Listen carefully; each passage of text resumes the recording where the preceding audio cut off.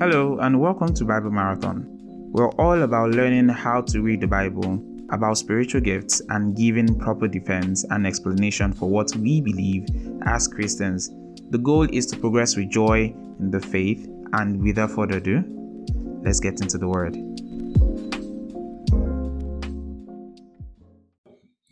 We're going to have a great time today. We're going to be continuing our series that we started at the beginning of this month. And like I've said before, Bible Marathon is simply a platform that is focused on helping you run the race effectively. And so that means everything that it means for a race for a race to be successful. You see people running a marathon, see people running, a sprint, and one thing is certain: they have a goal. They know what they want to do. Many of them have prepared for the Olympics for many years, and then they have to do all that they've been trained to do within a few seconds. That's how important, it is to win. And the Bible gives us that mindset as well. 1 Corinthians 9, you see how Paul describes his ministry and says, I'm not going to run like someone who doesn't know where he's going. That's me paraphrasing. I'm going to run the race. I'm going to run it diligently. I'm not going to be that kind of person who's beating or beatboxing the air. I'm going to do it with all the purposefulness that it entails. And so that's what we want to do. We don't want to just be believers like every other kind of believer. We want to be believers that are worth our mettle. Like, we want to be solid believers, right? And so that's why we've been going on a very interesting series, going back to the basics. Last month, we did a very good reminder about the person, work, and ministry of Jesus Christ, right? And in this month, we've been looking at not love, not relationships, because everybody's doing that. But we're not going to do it, because you guys are probably being fed well wherever you are. But what we're doing is we're taking a series to talk about these three, that's the theme. And so we're looking at the Bible, and we're taking out some very important threes that exist in the scriptures. And we're like, let's get to know more about these things from a doctrinal standpoint. So we've talked about, who can even tell me what we've learned so far? Because sometimes I feel like I talk too much here. Who can tell me what we've done so far on the subject, these three? Who wants to speak to that? What did we learn last week? So I think the first one was faith, hope, and love. These three. Then last week, unfortunately, I wasn't here for last week, but I knew it was lust of the eyes, lust of the flesh, and the pride of life. I think that's all we've done so far. Then today's one. That's right. So, and you know how that went. The first one was very centered on core aspects of the Christian faith, hope, and love. We looked at the lust of the flesh, lust of the eyes, last Sunday, and I got a lot of great feedback. I'm very thankful that blessed you. It was basically about how to handle temptations, recognizing what they are, knowing how these things operate, and then ultimately knowing what to do to keep winning that battle. So if you haven't listened to it or watched it, make sure you do. But today we're doing something very different, and I'm so excited because we have a very special guest here who is now part of the family. A brother of mine, I've known him for a while, and I'm so excited to have him teach us today. He has a lot to share, so I don't want to keep us waiting for that. So I want to just say a few things, some key things. Pay attention. There are a lot of things that you hear today in this teaching that you might not have heard before, and they will sound interesting, but let your urge to test a thing be stronger than your urge to resist a thing. Does that make sense? So if you hear something that doesn't sound very familiar to you, instead of saying, nah, just pause and say, let me think about that, right? And then you do what the Bible says: test all things, hold fast to that which is true. But I believe so strongly all you're going to hear today is truth. So without any further ado, I'm going to welcome my brother Dikamsi Young to take the stage. So let me pray, and then I'll let him go ahead. Father, in the name of the Lord Jesus, we thank you. We're ready to learn. We're ready to listen. We're ready to be instructed in righteousness. Let everything we hear not just stop with enticing, powerful words. Let them be transformative parts that fit every part of our body. Let them be words that change our lives. Let them be, like your word is, a light unto our path. We pray all these things in Jesus' name. Amen. All right, over to you, brother. By the way, we didn't do it the right way. You guys, you know how we do it, right? So, ladies and gentlemen, unmute yourselves and say, welcome, Dikamsi. Welcome, Dikamsi. Welcome, Dikamsi. All Thank you right. very much. Welcome. Thank you, PE. Thank you very much for the opportunity to share God's word and then break scripture. Like, it's really an opportunity of my life. I do not take this for granted. Please, can you confirm you can hear me properly? Okay, awesome. Yes, we can. Awesome, great. All right, I think. Clear? All right, nice. I think we asked for introductions, so I think I can start with that. Hi, everyone. My name is Dikamsi Yochi Young Udochi. I'm Igbo from Imo State. For now, I call myself a wannabe tech bro. So I'm a designer. Designers, we're not really the tech bros here. We just we follow the real guys behind the developers and all. But I work UI UX design. Here in Canada. I'm in Toronto. I schooled in Covenant University. I did 5 years in engineering, computer engineering there. So most of my experience is a lot of science. So I'm a science guy. I've loved science all my life. So I have a lens which I see things through like a scientific perspective. So I tend to the way I see things basically is scientific in nature. I do rap, I do sing, I do some vocal stuff, but I guess that is like a side trait. But yeah. So that's just a little bit about me. When fun fact, when Pastor Ernest actually hit me up, I said we're going to be talking about this topic and giving a sermon, giving a Bible study on this, leading the Bible study. It was actually surprising because it was out of the blues, and when I was just running through my mind, I'm like, okay, this is rather new because I'm used to the space of I used to like take tutorials in my university days. I'm used to going on like on the board and teaching things, but like when it comes to the word of God, it's very different because this is God's word. So like you cannot forehand, right? So there was just this necessity that was laid on me to go out, study, and do a lot of research, especially on the topic that we're talking about, which I consider to be the core of our foundation, like the authenticity of Jesus's ministry, right?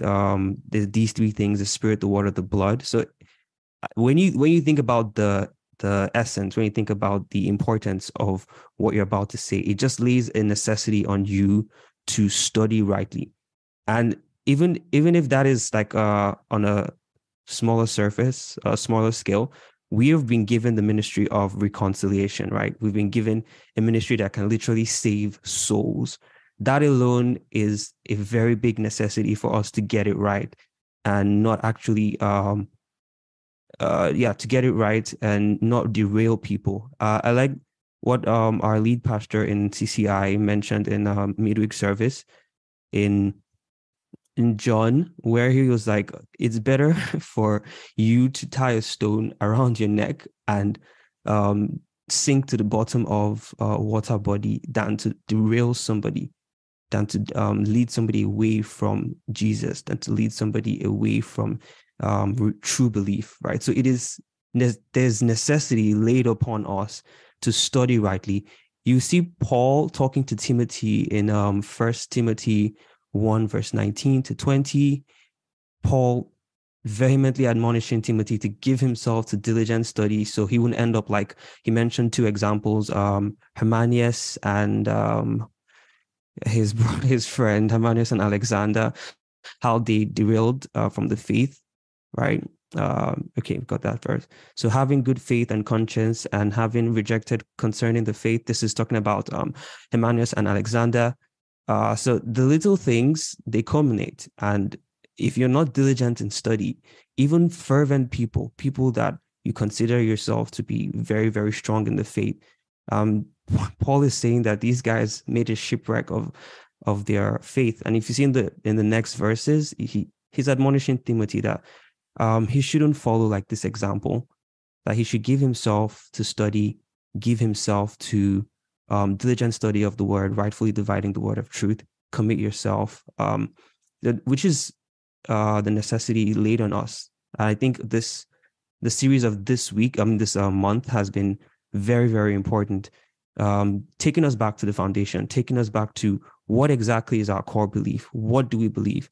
If faith comes by hearing and hearing by the word of God, that is Romans 10:17, then it matters what we believe, even at the point of salvation, right? At the point of salvation, you see where Peter was talking to Cornelius, his household, and while he yet spoke, the Holy Spirit fell on them because they believed the words that he spoke at that point. And if you go back to that verse in Acts, that was, you see what Peter talked about. He was very specific in what he mentioned when he was talking about the gospel while Peter was speaking. In the previous verse, it talks about what Peter said as salvation. If you can just go to the previous verse. Okay. And we are witnesses of these things he did both in the land of Jews and Jerusalem, whom they killed hanging on a tree. God raised him up. So again, death of Jesus, God raised him up, resurrection, and showed him openly, not to all people, but to witnesses before God, even to us who ate and drank. So this is him sharing what God did through Christ, which is by his death, by his resurrection, we have this life, we have this eternal life. And this is essentially the core of our belief that Jesus died. Jesus is God. Jesus came as a man, incarnate man. Jesus died. Jesus was buried. Jesus resurrected from the dead. He has ascended and has given us his spirit. And by the Spirit of God, we can now live a full life, the life with which God has designed for us. So that foundation is super important. Some people, surprisingly, have not even heard the gospel. Probably they went to some examples. We know some people go to a service and then the person or an evangelist is telling them, come to our church. Jesus makes rich, or Jesus heals you. Jesus, literally, Jesus will fulfill your need. And that's why you should get saved. But they've not heard the core tenet of salvation, which is that we were sinful, we're sinners, that we were sinners at the time. And while we were yet sinners, Christ came and made restitution for our sins, which is through Christ Jesus. So it is important what we understand is the foundation of our faith. You see Paul talking in Ephesians 2:20, talking about the cornerstone, Christ our cornerstone, how we build upon the works of the apostles and prophets, and Jesus Christ being the chief cornerstone with which like our faith and our foundation is built on. So the works of Christ, this is our faith. This is our foundation. It's not that God heals or God makes you rich, God will provide all your needs. But the gospel is that while we were yet sinners, Christ died for us. God made a way out through the death, burial, and resurrection of Jesus. So John in 1 John was essentially talking about God's love towards us. So if you go through the context of the scriptures there in verse 3, where we all know from chapter 3, 1 John 3:16, we know John 3:16, for God so loved the world that he gave his only begotten son, and whosoever believes in him shall not perish but have everlasting life. Now, John 3:16 tells us a bit more about God's expectations. So by this we know his love. He laid his life down for us. and we also ought to lay down our lives for the brethren. So the first John in First John was essentially talking about the advent of God's love to us, in us, and then through us. So you see him talking severally about how you say, how can you claim to love God if you can't love those you can see? Anybody who has the Spirit of God, can love. If you see in First John 4, verse 1, John begins to, again, so beloved, do not believe every spirit, but test the spirit whether they're of God. And many prophets have gone into the world. By this we know the Spirit of God, every spirit that confesses. So prior to this chapter, John is talking about love, and in the entire First John, he's talking about the love of God, how it changes us, and how by His Spirit we have the ability to love God, right? But from verse 4, from chapter 4 and chapter 5, John takes a pause to kind of authenticate this love of God. So he's talking about in First John 4, verse 1, he starts to talk about false prophets. So people come into the body of Christ and they start saying strange things. And of course, a lot of the apostles dealt with these things. You see Paul talking to Timothy, like, please study diligently. There are false prophets here who want to derail people. There are false beliefs. John as well, in his own sphere of the Christian body, had these problems. And you see in verse 1, he's saying, beloved, do not believe every spirit. That's like, do not believe everyone who comes or testifies by, they claim to testify by the Spirit of God, whether they're of God. And he gives a very clean way, a very easy way to discern false prophet, which is in verse 2, where he says, by this you know the Spirit of God. Every spirit that confesses that Jesus Christ has come in the flesh is of God.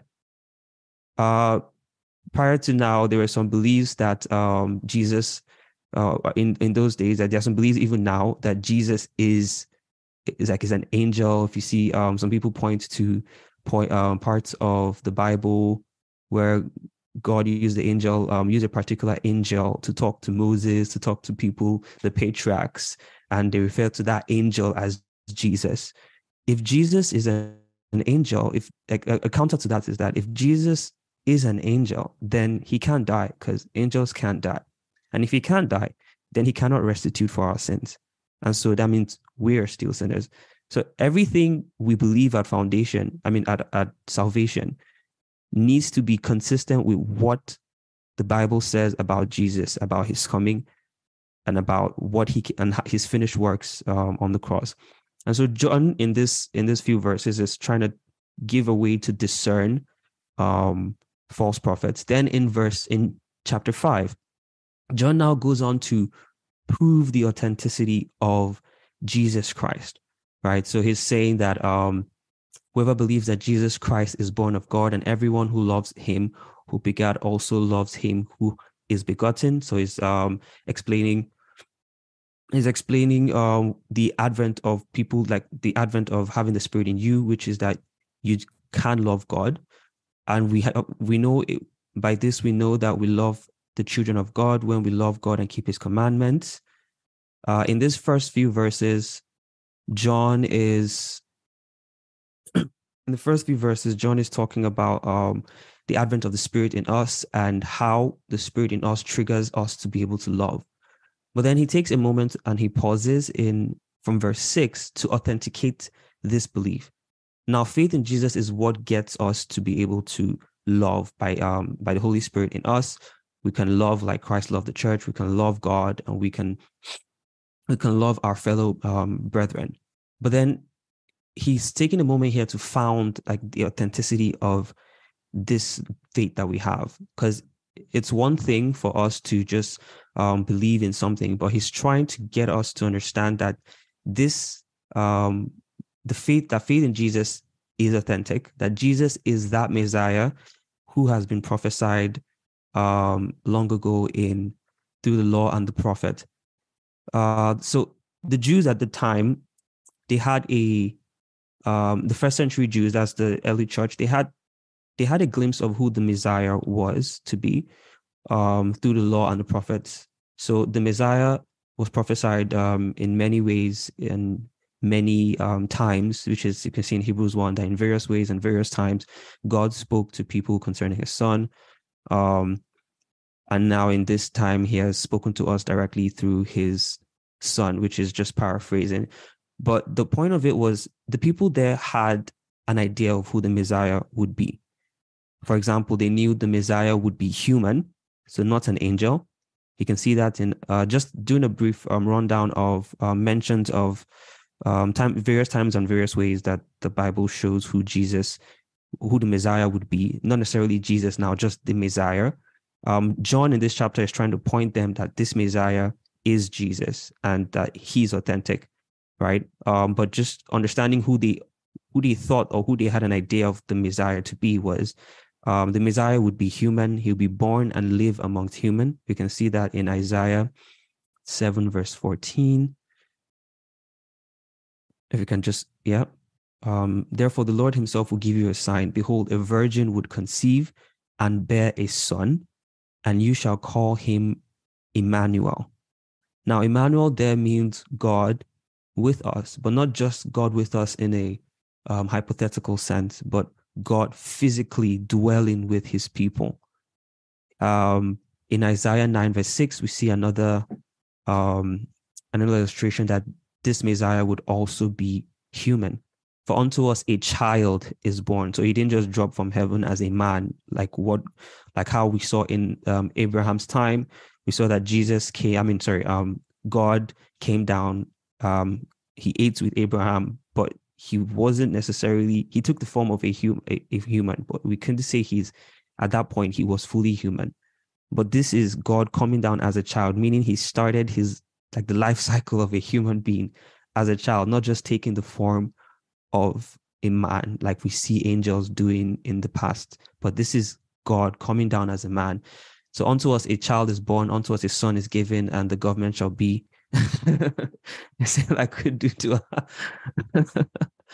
but yeah, this is God coming down as a man. He started his life cycle of man. So he was a seed, an oval, and he became a zygote, and he became a fully fledged man. And it's super important to establish this point, because it is when we see what the Messiah would come to do, it only takes a human being to be able to do what he came to do. Also, just on this note on God will be a human, he'll do humanly things like he'll eat. He'll be able to eat. That's like Isaiah 7:15, just the next verse after Isaiah 7:14. He would eat stuff. So like he's not just he's not a ghost, right? Cords and honey he shall eat, and that he may know to refuse the evil and choose the good. Then next they knew about the Messiah was that he would die. So I'm just going to point out just key points about the Messiah. There are many things, like there are verses that talk about him coming out of Egypt, verses that talk about his baptism, but I'm just going to take key points that at least pertain to our salvation, that pertain directly to the tenets of salvation. That Jesus or the Messiah would be a human. The Messiah would die. Isaiah 53 verse 8, we can see he was taken from prison and from judgment, and who will declare his generation? For he was cut off from the land of the living. For the transgressions of my people he was stricken. So cut off of the land, from land of living. It's literally death. There's no Rama there is death. He would die. Like he died. We can also see in Psalm 22 verse 16.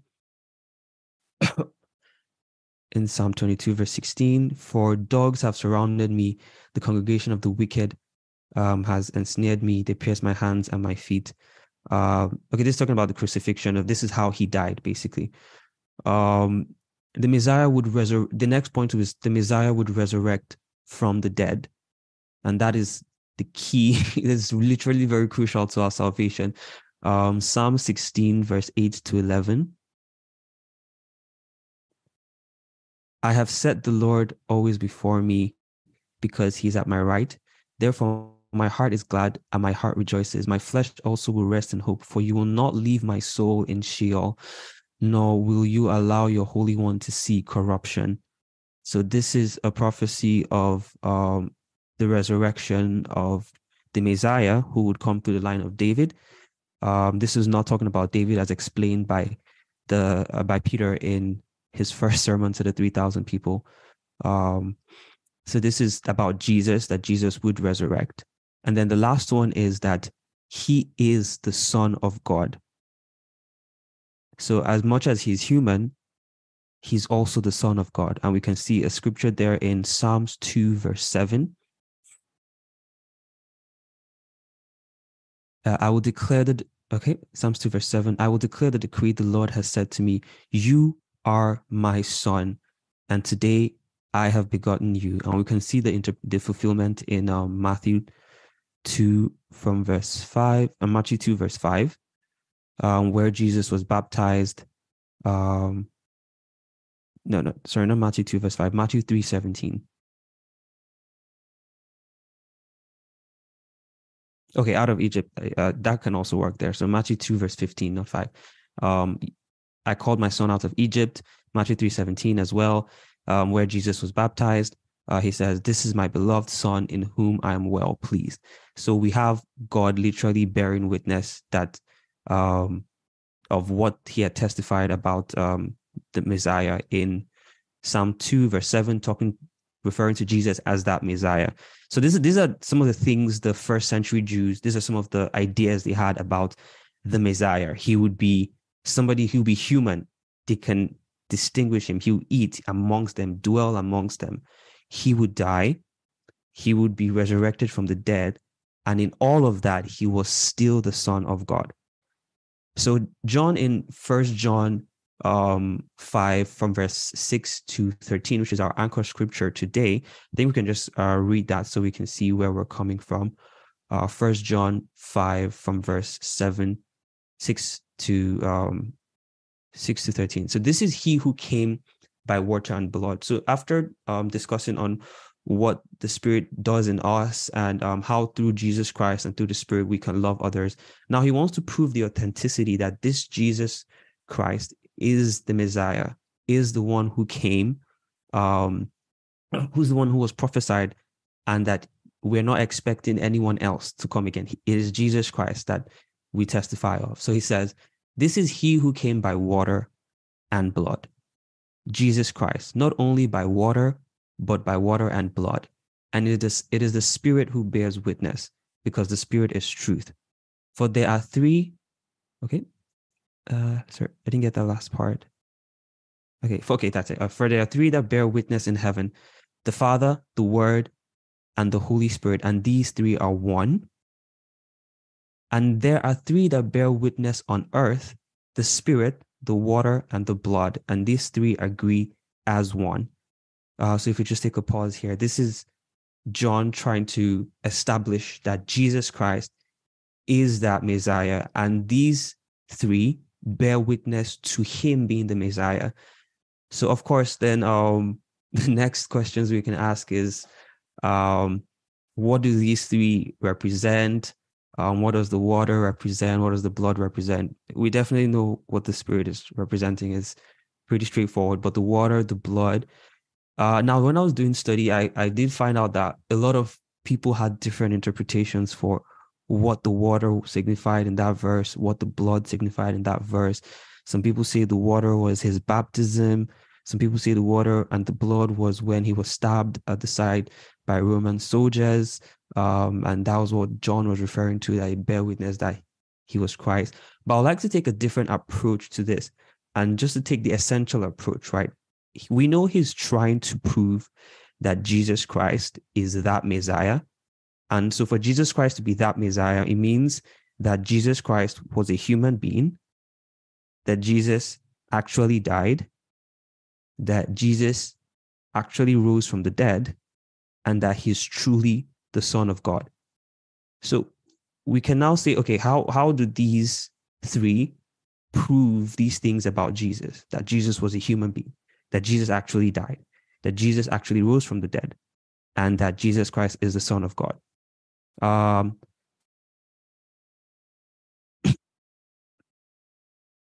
So I think before we go into that, before we go into answering those questions, it is important to note the key word there, witness. It may not, it may be something that seems out of place, but witnessing is one of it's a very core. What word can I use? So witnessing was very important in the Bible days, like in the first century Jews, the days of the first century Jews. If you open your Bible to Deuteronomy, sorry, this was just the anchor verse, the anchor scripture is 1 John 5, from verse 6 to 13, talking about these three bearing witness to Christ as that Messiah. Okay. So I was on the subject of witnessing. Witnessing might seem like why am I talking about witnessing, right? But witnessing actually lays the foundation of a lot of the claims that the disciples have about Jesus or had about Jesus. So reading Deuteronomy 19 from verse 15 to 21, this is where we see witnessing come into play as a law. So one witness, this is Moses speaking, is a law talking about a law of witness in one of the laws that was given to the people of Israel. One witness shall not rise against a man concerning any iniquity or any sin that he commits. By the mouth of 2 or 3 witnesses, the matter shall be established. Some other versions say the matter might be, something becomes a fact. It becomes like it's acceptable. And we can see something similar in science as well. In science, we have what we call observation, hypotheses, we have theory, then we have a law. For something to move from theory to law, it must be generally accepted by a lot of scientists, a lot of well-known scientists. So it's kind of like them bearing witness to whatever theory you're purporting. So for example, the law of gravity. Law of gravity was a hypothesis that became a theory by Sir Isaac Newton, and it was verified by many people in different parts of the earth, and then it was accepted as a law. So this is kind of similar to what the law of witnessing says here, that by the mouth of 2 or 3, by the mouth of 2 or 3 witnesses, a matter shall be established. Even up to a point where he says that in the next verse, that if a false witness rises against any man to testify against him of wrongdoing, then both men in the controversy shall stand before the Lord, before the priest and the judges who serve in those days. So if 2 or 3 people have said this thing is true, and then somebody says something else, and he's literally saying that you stand before God. So it's like be careful. If people have witnessed about something and it has been accepted as true, then it is a fact. So it can now be taken as law in a sense, right? It can be taken as law, and somebody can fault if you say something against what has been accepted as law. We see also Jesus referencing this in John 8:17 to 19. He referenced this law of witnessing when the Pharisees were they were doubting who he is. Jesus saying, "It is also written in your law that the testimony of 2 men is true. I am one who bears witness of myself, and the Father who sent me bears witness of me." Then they said to him, so that's just ending it there. He literally established that he is who he says he is. He was saying, I'm the light of the world, I'm the branch, I am the bread come from heaven. This, and why, how do you know that is true? He says, I testify of myself, and the Father testifies of me. And according to your law, this makes it true, right? So the law of witnessing in those days really established a thing, which is why you see various times in Acts 1 verse 8, you see the disciples and we're witnesses of in Acts 1 verse 8, in Acts 1 verse 22, you see severally again, but you shall receive power. Okay, I just want to do, okay. But you shall receive power when the Holy Spirit has come upon you, and you shall be witnesses to me in Jerusalem. Acts 1 verse 22, beginning from the baptism of John to that day when he was taken up from us, one of these must become a witness. So this is, I think this is when they were picking the replacement for Judas. So he must be a witness. Like that was the criteria. He must have been there, right? So this when they were picking between Joseph, Barsabbas, and the other person, right, Matthias. So the criteria for being an apostle was somebody who witnessed Christ physically, who was there, who saw him. Else, I mean, you can't take the testimony of somebody who didn't see him. The law of Israel did not support that.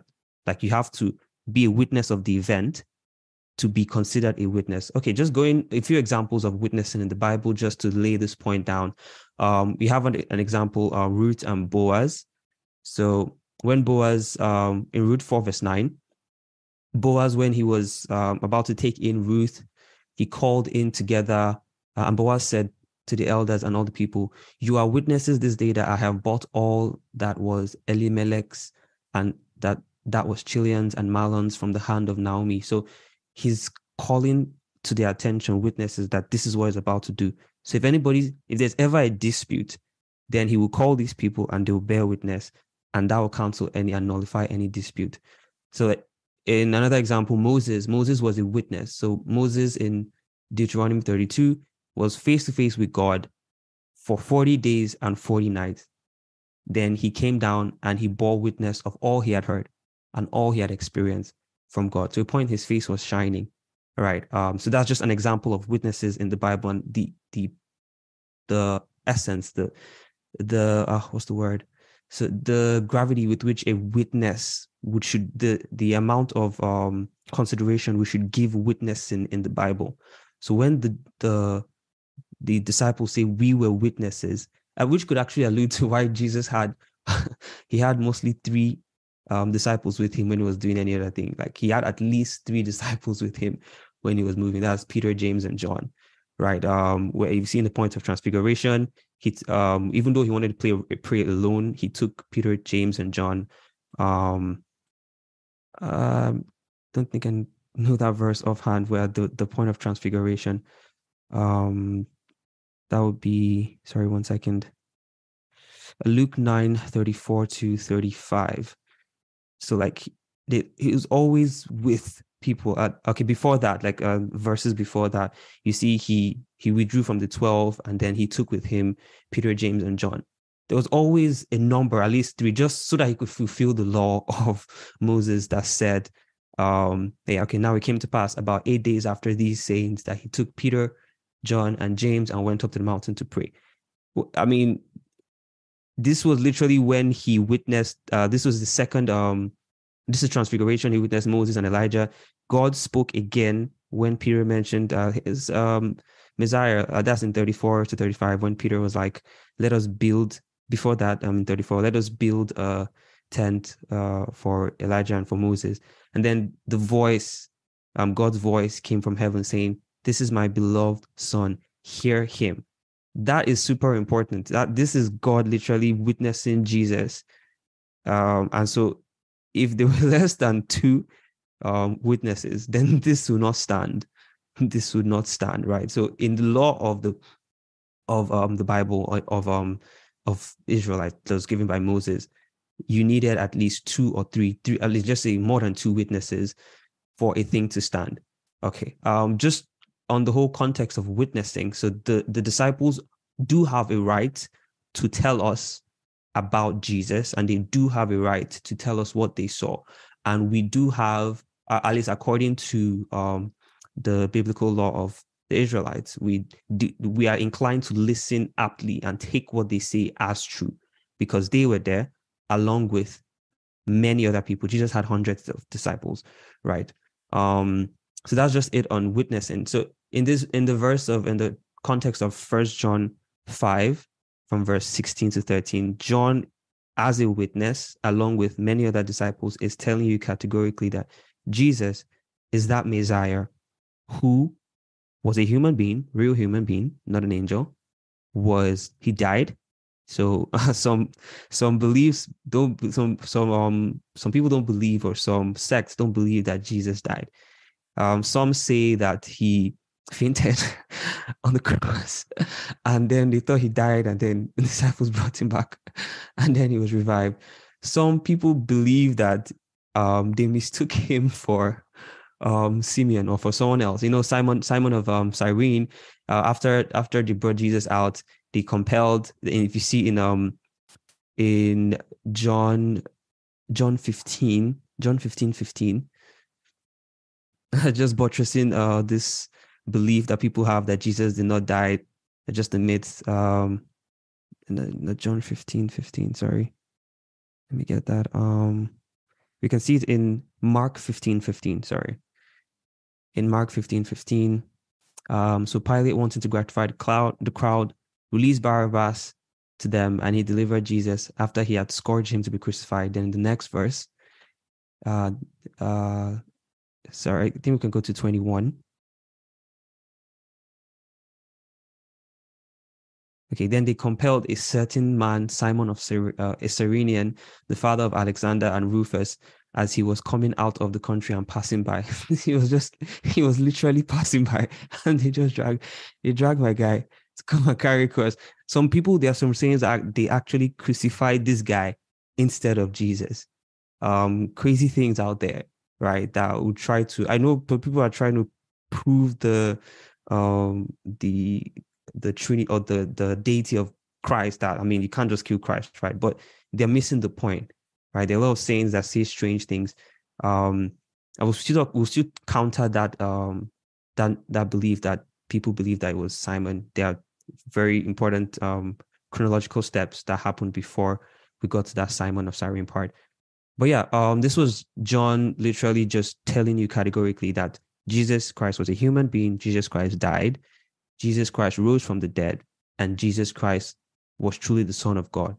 And I don't know if this was intentional or a wordplay of blood and water using their different meanings, but I think it's genius. For example, in the previous chapter, John gives us a glimpse into a possible meaning of the verse in 1 John 5:6, where he says, "And Jesus came by water and by blood."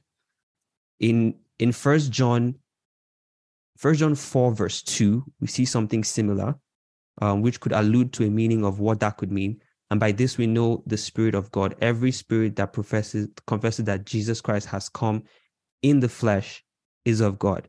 So there are people that purport that the water and the blood literally mean water and blood, flesh. Like Jesus came in the flesh. And I mean, this is a very good example because this is a pretext of what he was saying before, that Jesus Christ has come in the flesh.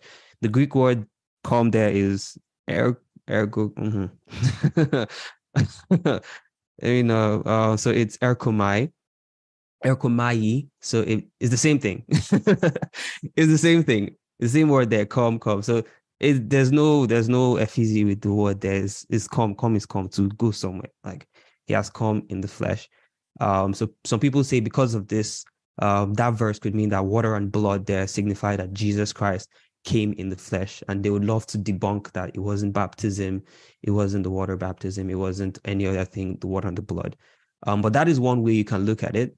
But it does prove that Jesus came as a real human being. It's important in proving that Jesus came as a real human being.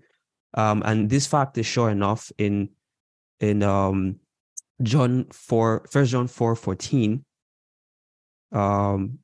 John now actually bears his own witness that we have seen and we testify that the Father has sent the Son as the Savior in the world. So he's telling you categorically that Jesus Christ, in this earlier verse 4:2, that he came as a son, and we saw him and we testify. We are lots that saw him. We are more than two. So therefore, our word is true. And so we can take this for a fact that Jesus Christ was a real human being. In that scripture, John was warning in 1 John 4:2, John, although he was warning people about false prophets trying to sway them, his word is that true that is enough to test false prophets. Like that can be a quick test for false prophets. Like it is that true. Jesus Christ was a real human being. Okay. we can go on to the next point. Did Jesus Christ actually die? So here, many accounts of Jesus' earthly life out there, like they culminate in his death. So, for example, the works of a particular Roman senator, Tacitus, which was considered to be a very influential work that year, but it ends that Jesus died. He was like a criminal and he was crucified. Yeah, nothing special to it, right? Jesus Christ categorically died. But John here is trying, I guess some people say John is trying to draw attention to another portion of scripture where he himself alludes to blood and water. So people pause it in John 19 verse 34. John 19 verse 34. The context here was since it was the Sabbath day and it was not, I guess, holy to have bodies hanging around. The chief priests decided to, like, they said, guys, let's speed this thing. Like, let's just let's get this over with. So they usually, because of the way the punishment was, you're hanging on the cross with your wrists and you're hanging on your feet. So you have to breathe in, like you have to pull up. It's like you're doing a pull up, but you're pulling up with your wrists, and you have to breathe in and come down. So it's a really slow process. Sometimes it could even take up to like 3 days before the person can die, right? So they were like, no, tomorrow is Sabbath day. Let's just speed things up. And I see a chat, Deuteronomy 21:13. Okay, I'll just continue. So yeah. So the soldiers, so they broke the legs of the first guy, they broke the legs of the second guy, and then they came to Jesus and they found out he was already dead. So they found out he was already dead. Of course, how do you know a person is dead? The person is not breathing, and breathing is not just, the person is not doing. I mean, it's kind of obvious to know that. I mean, the person is not dead, but I mean, the person is dead, but they needed to confirm. So, the Roman soldiers, or a Roman soldier, pierced his side, and immediately blood and water came out. And the soldier came and broke the legs of the first and others who was crucified with him. But when they came to Jesus and saw that he was already dead, they did not break his legs. Yeah, there's a prophecy about this, that no bones of the Messiah will be broken. I guess that this is the fulfillment of those prophecies. But when they came to Jesus and saw that he was already dead, they did not break his legs. But one of the soldiers pierced his side with a spear, and immediately blood and water came out. Then in the next verse, John now actually broke. So John rarely breaks his account of the gospel, except he wants to emphasize something. Then John is now saying, and he, if you can see the same language, and he who has seen has testified, and his testimony is true.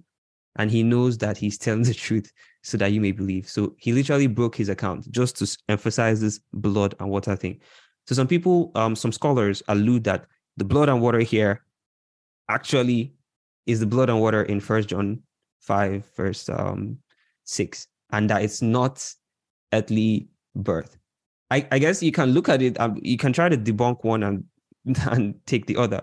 But essentially, you have to look at what John was pointing out here. That's why I said, I don't know if John did it in a very poetic sense or he was very crafty with his words there. But the blood and water here actually do signify that Jesus died. And how? So in science, in autopsy and the coronaries, there's something they call livor mortis. So your blood is actually a combination of 49.5% water and 51.5% like blood cells, right? Your blood is actually not red. The only reason why blood is red is because it's stirred. Yeah, it still all points to his humanity. Like, but the how the blood and water in this case points to his death was livor mortis. So your blood actually is not red, so it's just a mixture. It's just the blood cells, when they're stirred, they just dance around and it looks red. If you leave blood for like an hour or less than an hour, it will separate into one layer will be like red and that layer will be transparent and stuff like that. All right. But that only occurs when a person dies. So it's only when your heart stops beating, because your heart is what stirs your blood. And so if your heart stops beating, your blood would settle. I've seen in the research, I saw some really strange pictures. You see layers on the human being, on the body. The top part would be the yellowish, the middle like be a different color, and then the bottom would be red. Like the person's like person was laying flat. You see the tummy would be orange, and then the person's back would be red. So the blood has settled. That shows the person has died. There are yes, plasma plus red blood cells. Plasma is made of your body is made up of 55% plasma, and then the rest is blood cells. Then the plasma is now made of 99% water. So if you do the math, that makes out to 49.5% water. Like 45, that's 90% of 55%. That's around 49.5% thereabout. But yeah, so your blood is made up of, I guess, blood and water, basically. So if Jesus was standing in or he was in an upright position, some people posit that his pericardium was stabbed. Some people posit that it was the blood filled up his pleural cavity, which is like the space between your lungs and your rib cage that allows for less friction.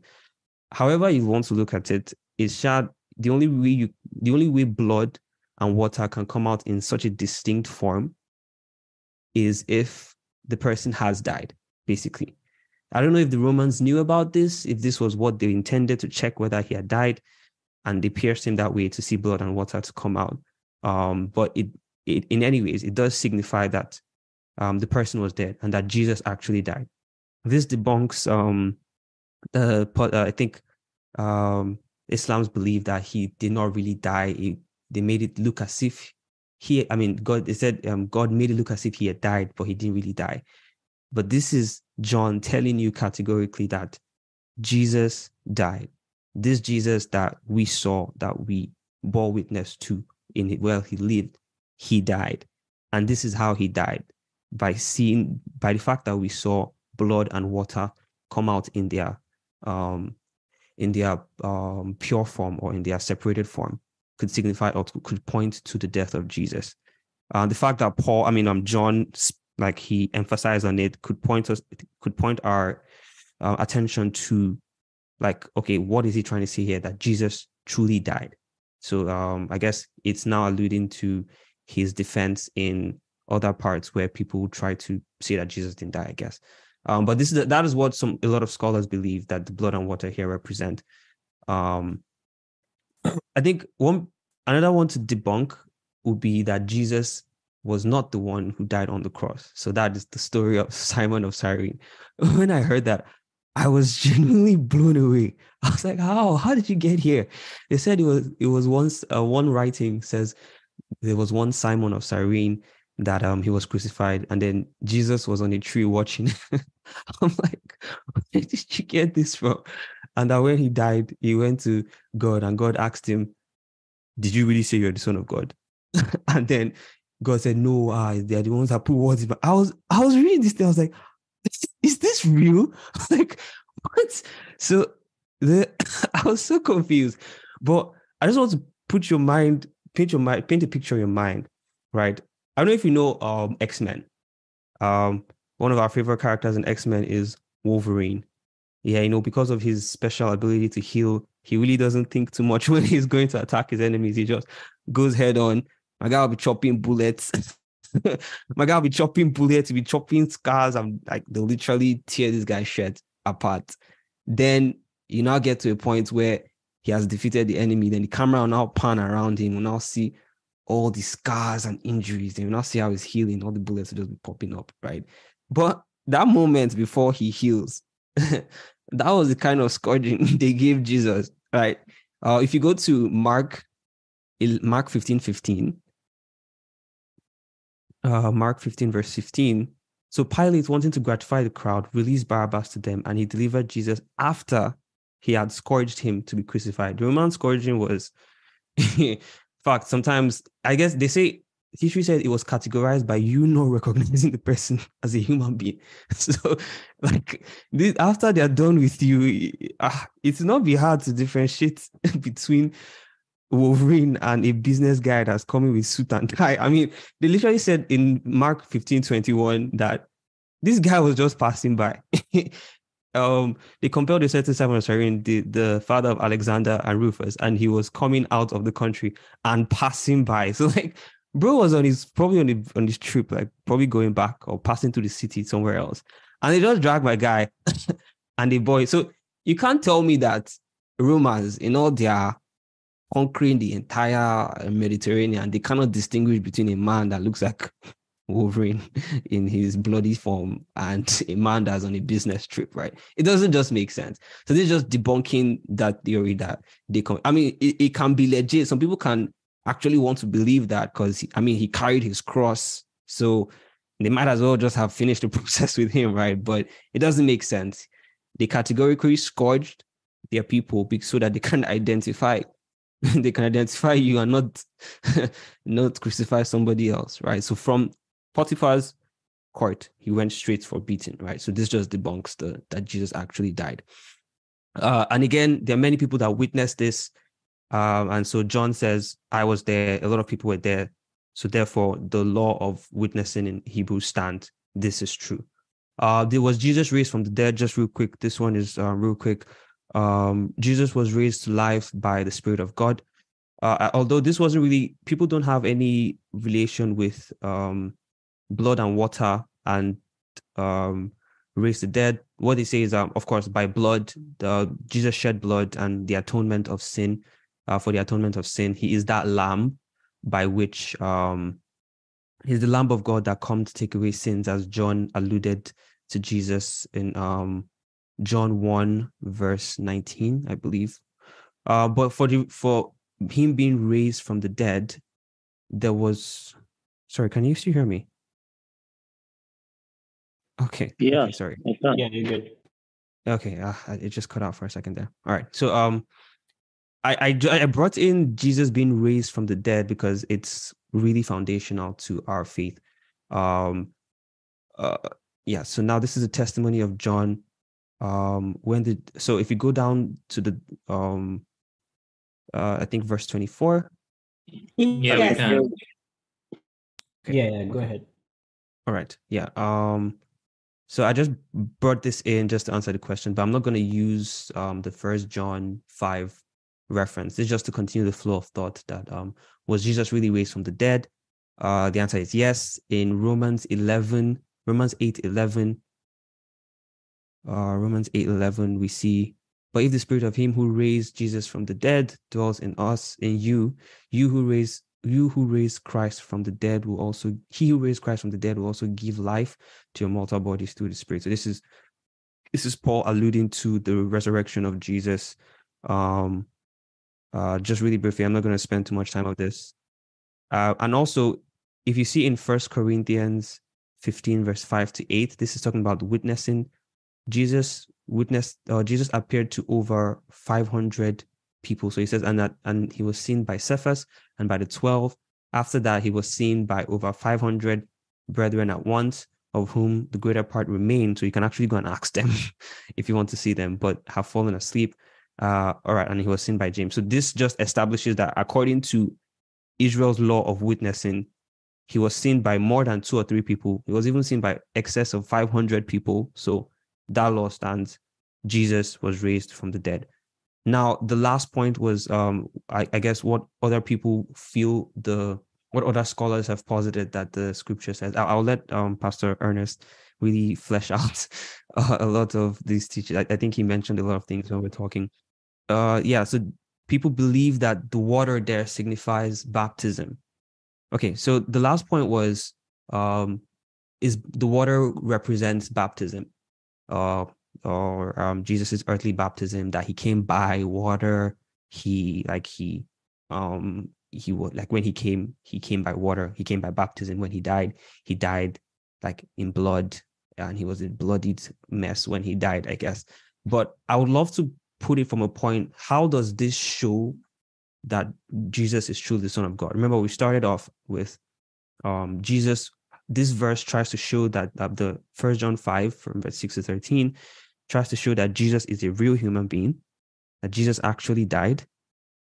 I just added was that Jesus was raised from the dead, just to at least help our understanding of the flow of thought, because I think I'll still buttress that later on.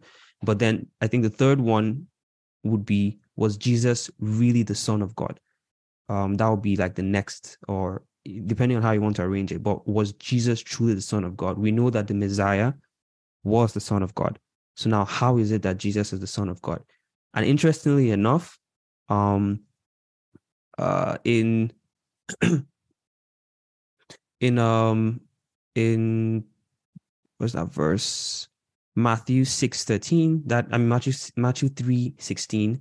That is the baptism of Jesus. So it just happens so that in the baptism that people claim the water is, that was when God witnessed people around that Christ was his son. So when he had been baptized, Jesus came up immediately from the water, and behold, the heavens were opened to him, and he saw the Spirit of God descending like a dove and alighting upon him. And next verse, then suddenly a voice came from heaven saying, "This is my beloved son in whom I'm well pleased." So it just happened to be of course, it didn't just happen to be. I guess God has his divine timing and his reasons. But in this case, it just happens to be at the water baptism. It just happened to be at the water baptism that God confirmed that this was his son. So there are many people scholars have still not universally, I guess, agreed on what the meaning is of what the water and the blood signified there.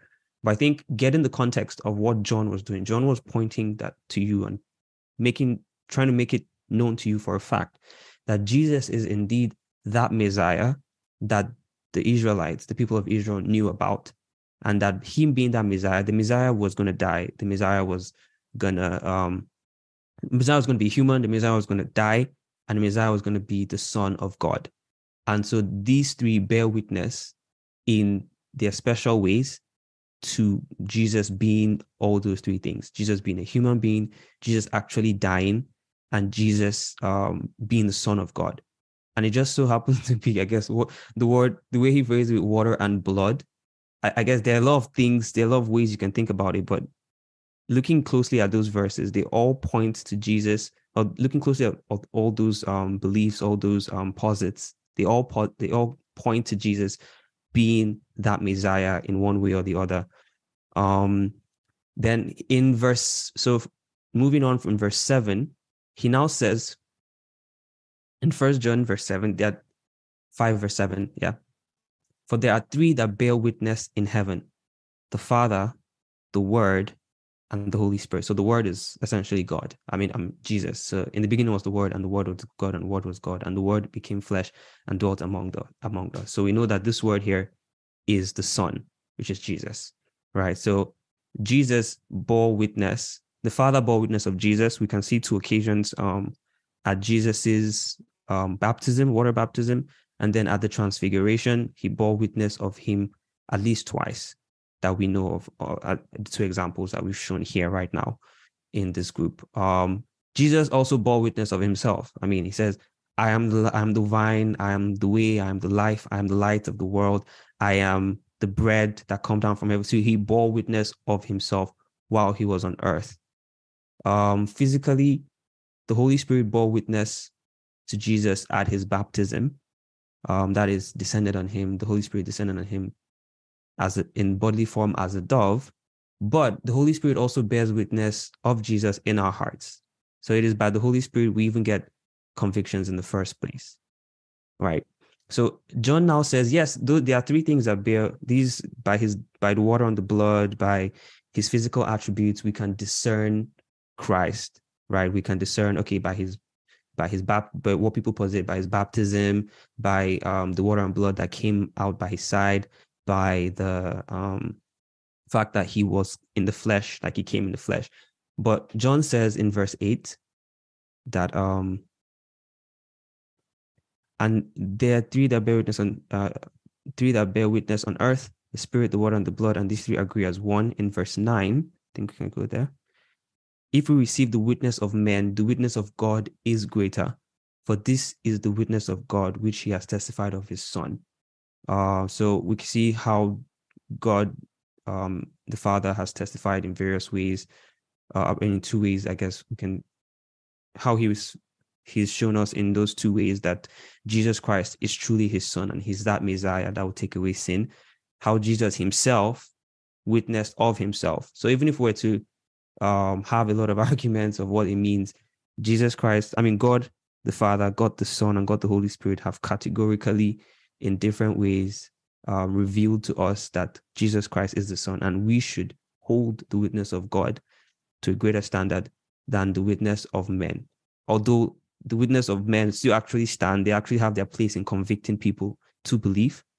But yeah, he's also alluding here that God has categorically said it, like, this is my beloved son in whom I'm well pleased. So if we truly love God, we ought to take his word for it. And in the next verses, just wrapping up now, he who believes in the Son of God has the witness of him, has the witness in himself. He who does not believe God has made him a liar. So he's talking about the Holy Spirit witnessing the Son to us. So the Holy Spirit is one of those who witness both in heaven and on earth. On earth, he witnessed as the dove that came down and rested on Jesus at his baptism. But in heaven, he is, or in this category as those who witness in heaven, he that witnesses in us that Jesus Christ is that Messiah. Okay, just some closing thoughts.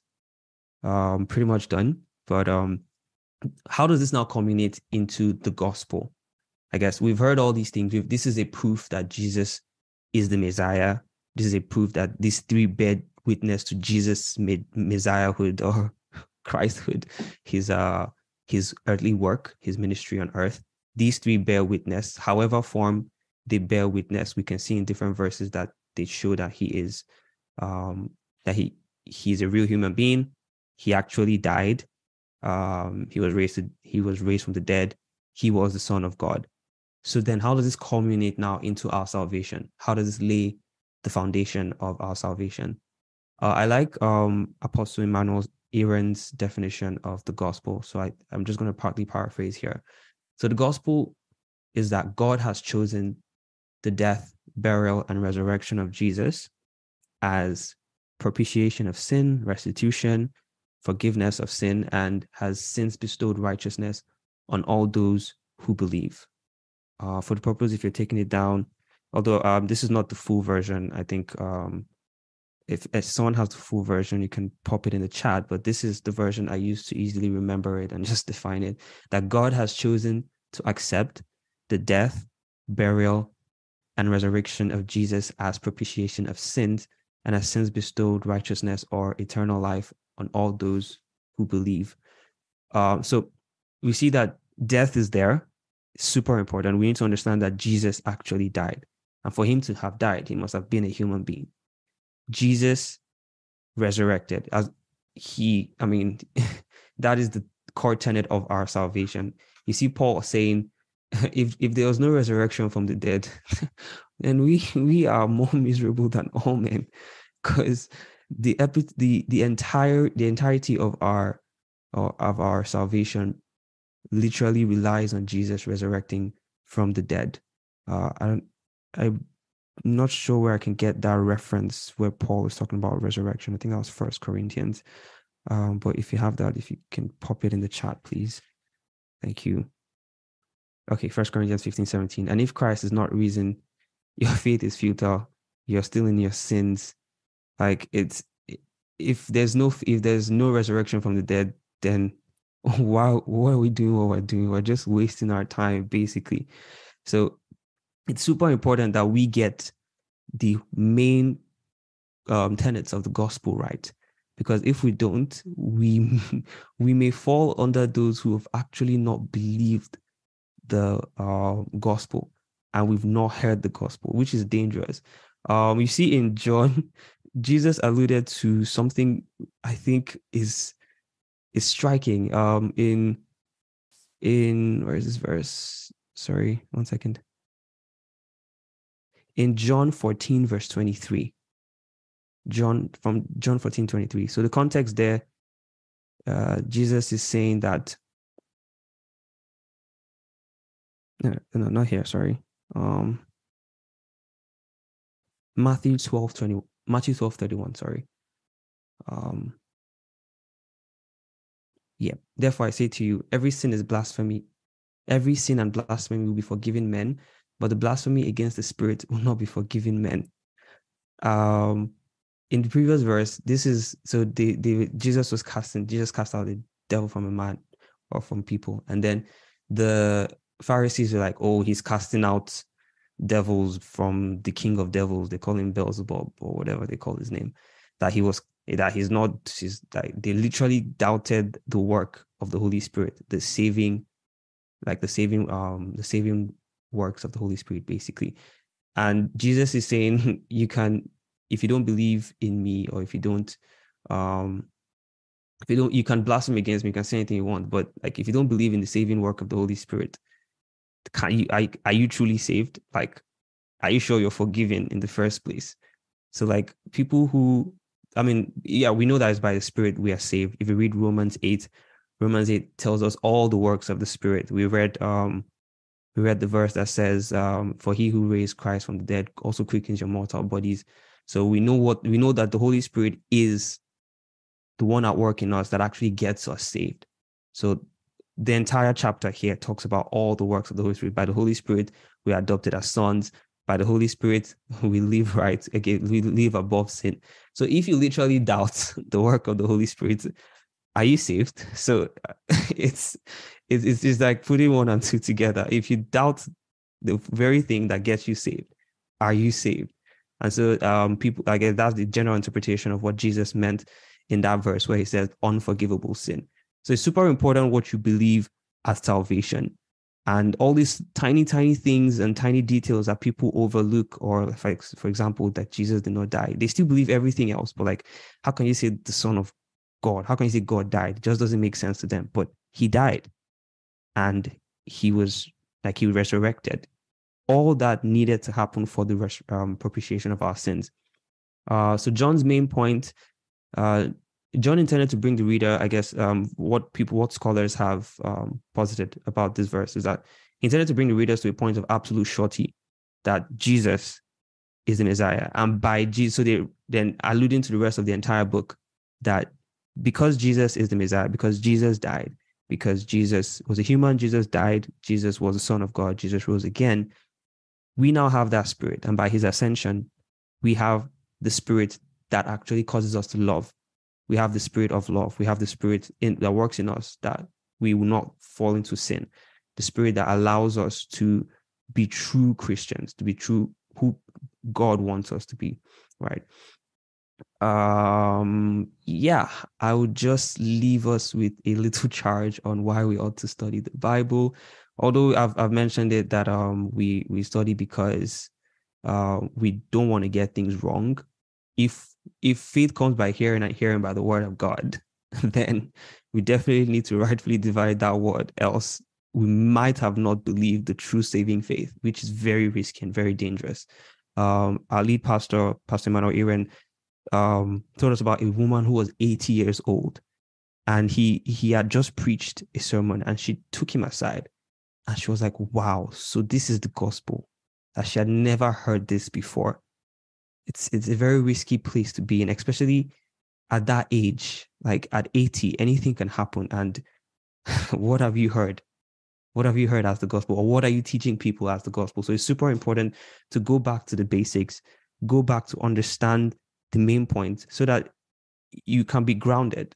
So things and wise words will not just fly around and sway people from what they've believed, right? It is super important that we study the Bible, we study God's word, we give ourselves to study. All right. With this, I bring it to an end. I don't know if I did well on time, but thank you very much, PE, for having me. Awesome. Thank you, Dikamsi. I would like everyone to unmute themselves and just appreciate that beautiful teaching. If you can, just unmute yourself and say thank you so much. Thank you so much. Yeah. We're actually out of time. It's good to see you, Izzy. Hi. We're out of time. Hi, I actually want to just ask one person. I'm going to choose randomly to summarize what the meaning of like the text, the main theme of this session. just tell me what it's about. So I'm gonna call. Who can I call? Okay. Shewa, do you think you can unmute yourself real quick? I promise I won't keep us long. I just want to be sure that we got the central message. When the Bible says these three, the spirit, the water, and the blood, what did you get from this teaching? What does that mean now to you? Okay, someone in the chat said that Jesus died for me. Absolutely. But who wants to speak real quick? It would be very sad though, because this was a scholarly enterprise. Like, this was a very, very nice. I know maybe we're not very used to lecture style, but we learned a whole lot from this. Like, I was like, wow, very, very detailed. So Vicky, do you want to talk? Yeah, I want to talk. Thank you so much, Dikamsi. So I think the summary for today's teaching or lecture, like P said, is just to show us how these three things. Number one, to show how important witnessing is, and to also prove the blood and water part, to really to prove the humanity of Jesus from whichever angle you saw it. And then the fact that, like, the fact that for us to be saved, Jesus had to be human, he had to die, he had to resurrect, and how, like, these three served as witnesses to actually prove that he was human enough to be able to die and resurrect from the dead. Absolutely. I love that. So, and however you take it on those two sides, whether you stay with some of the theologians that say blood and water has to do with death, or you stay with those that talk about birth, like, ultimately the witness is Jesus came in the flesh, and it's so crucial. I'm begging you guys to take these things seriously. You will need it. I'm not even joking. When you learn these things, very soon you're going to get people coming to you telling you Jesus didn't die, Jesus didn't rise, Jesus, and you'll be like, oh wow, these were foundational things I thought I knew. But these teachings, we're repeating them over and over because we want you to be grounded. It's so important. All right. So thank you again, Dikamsi.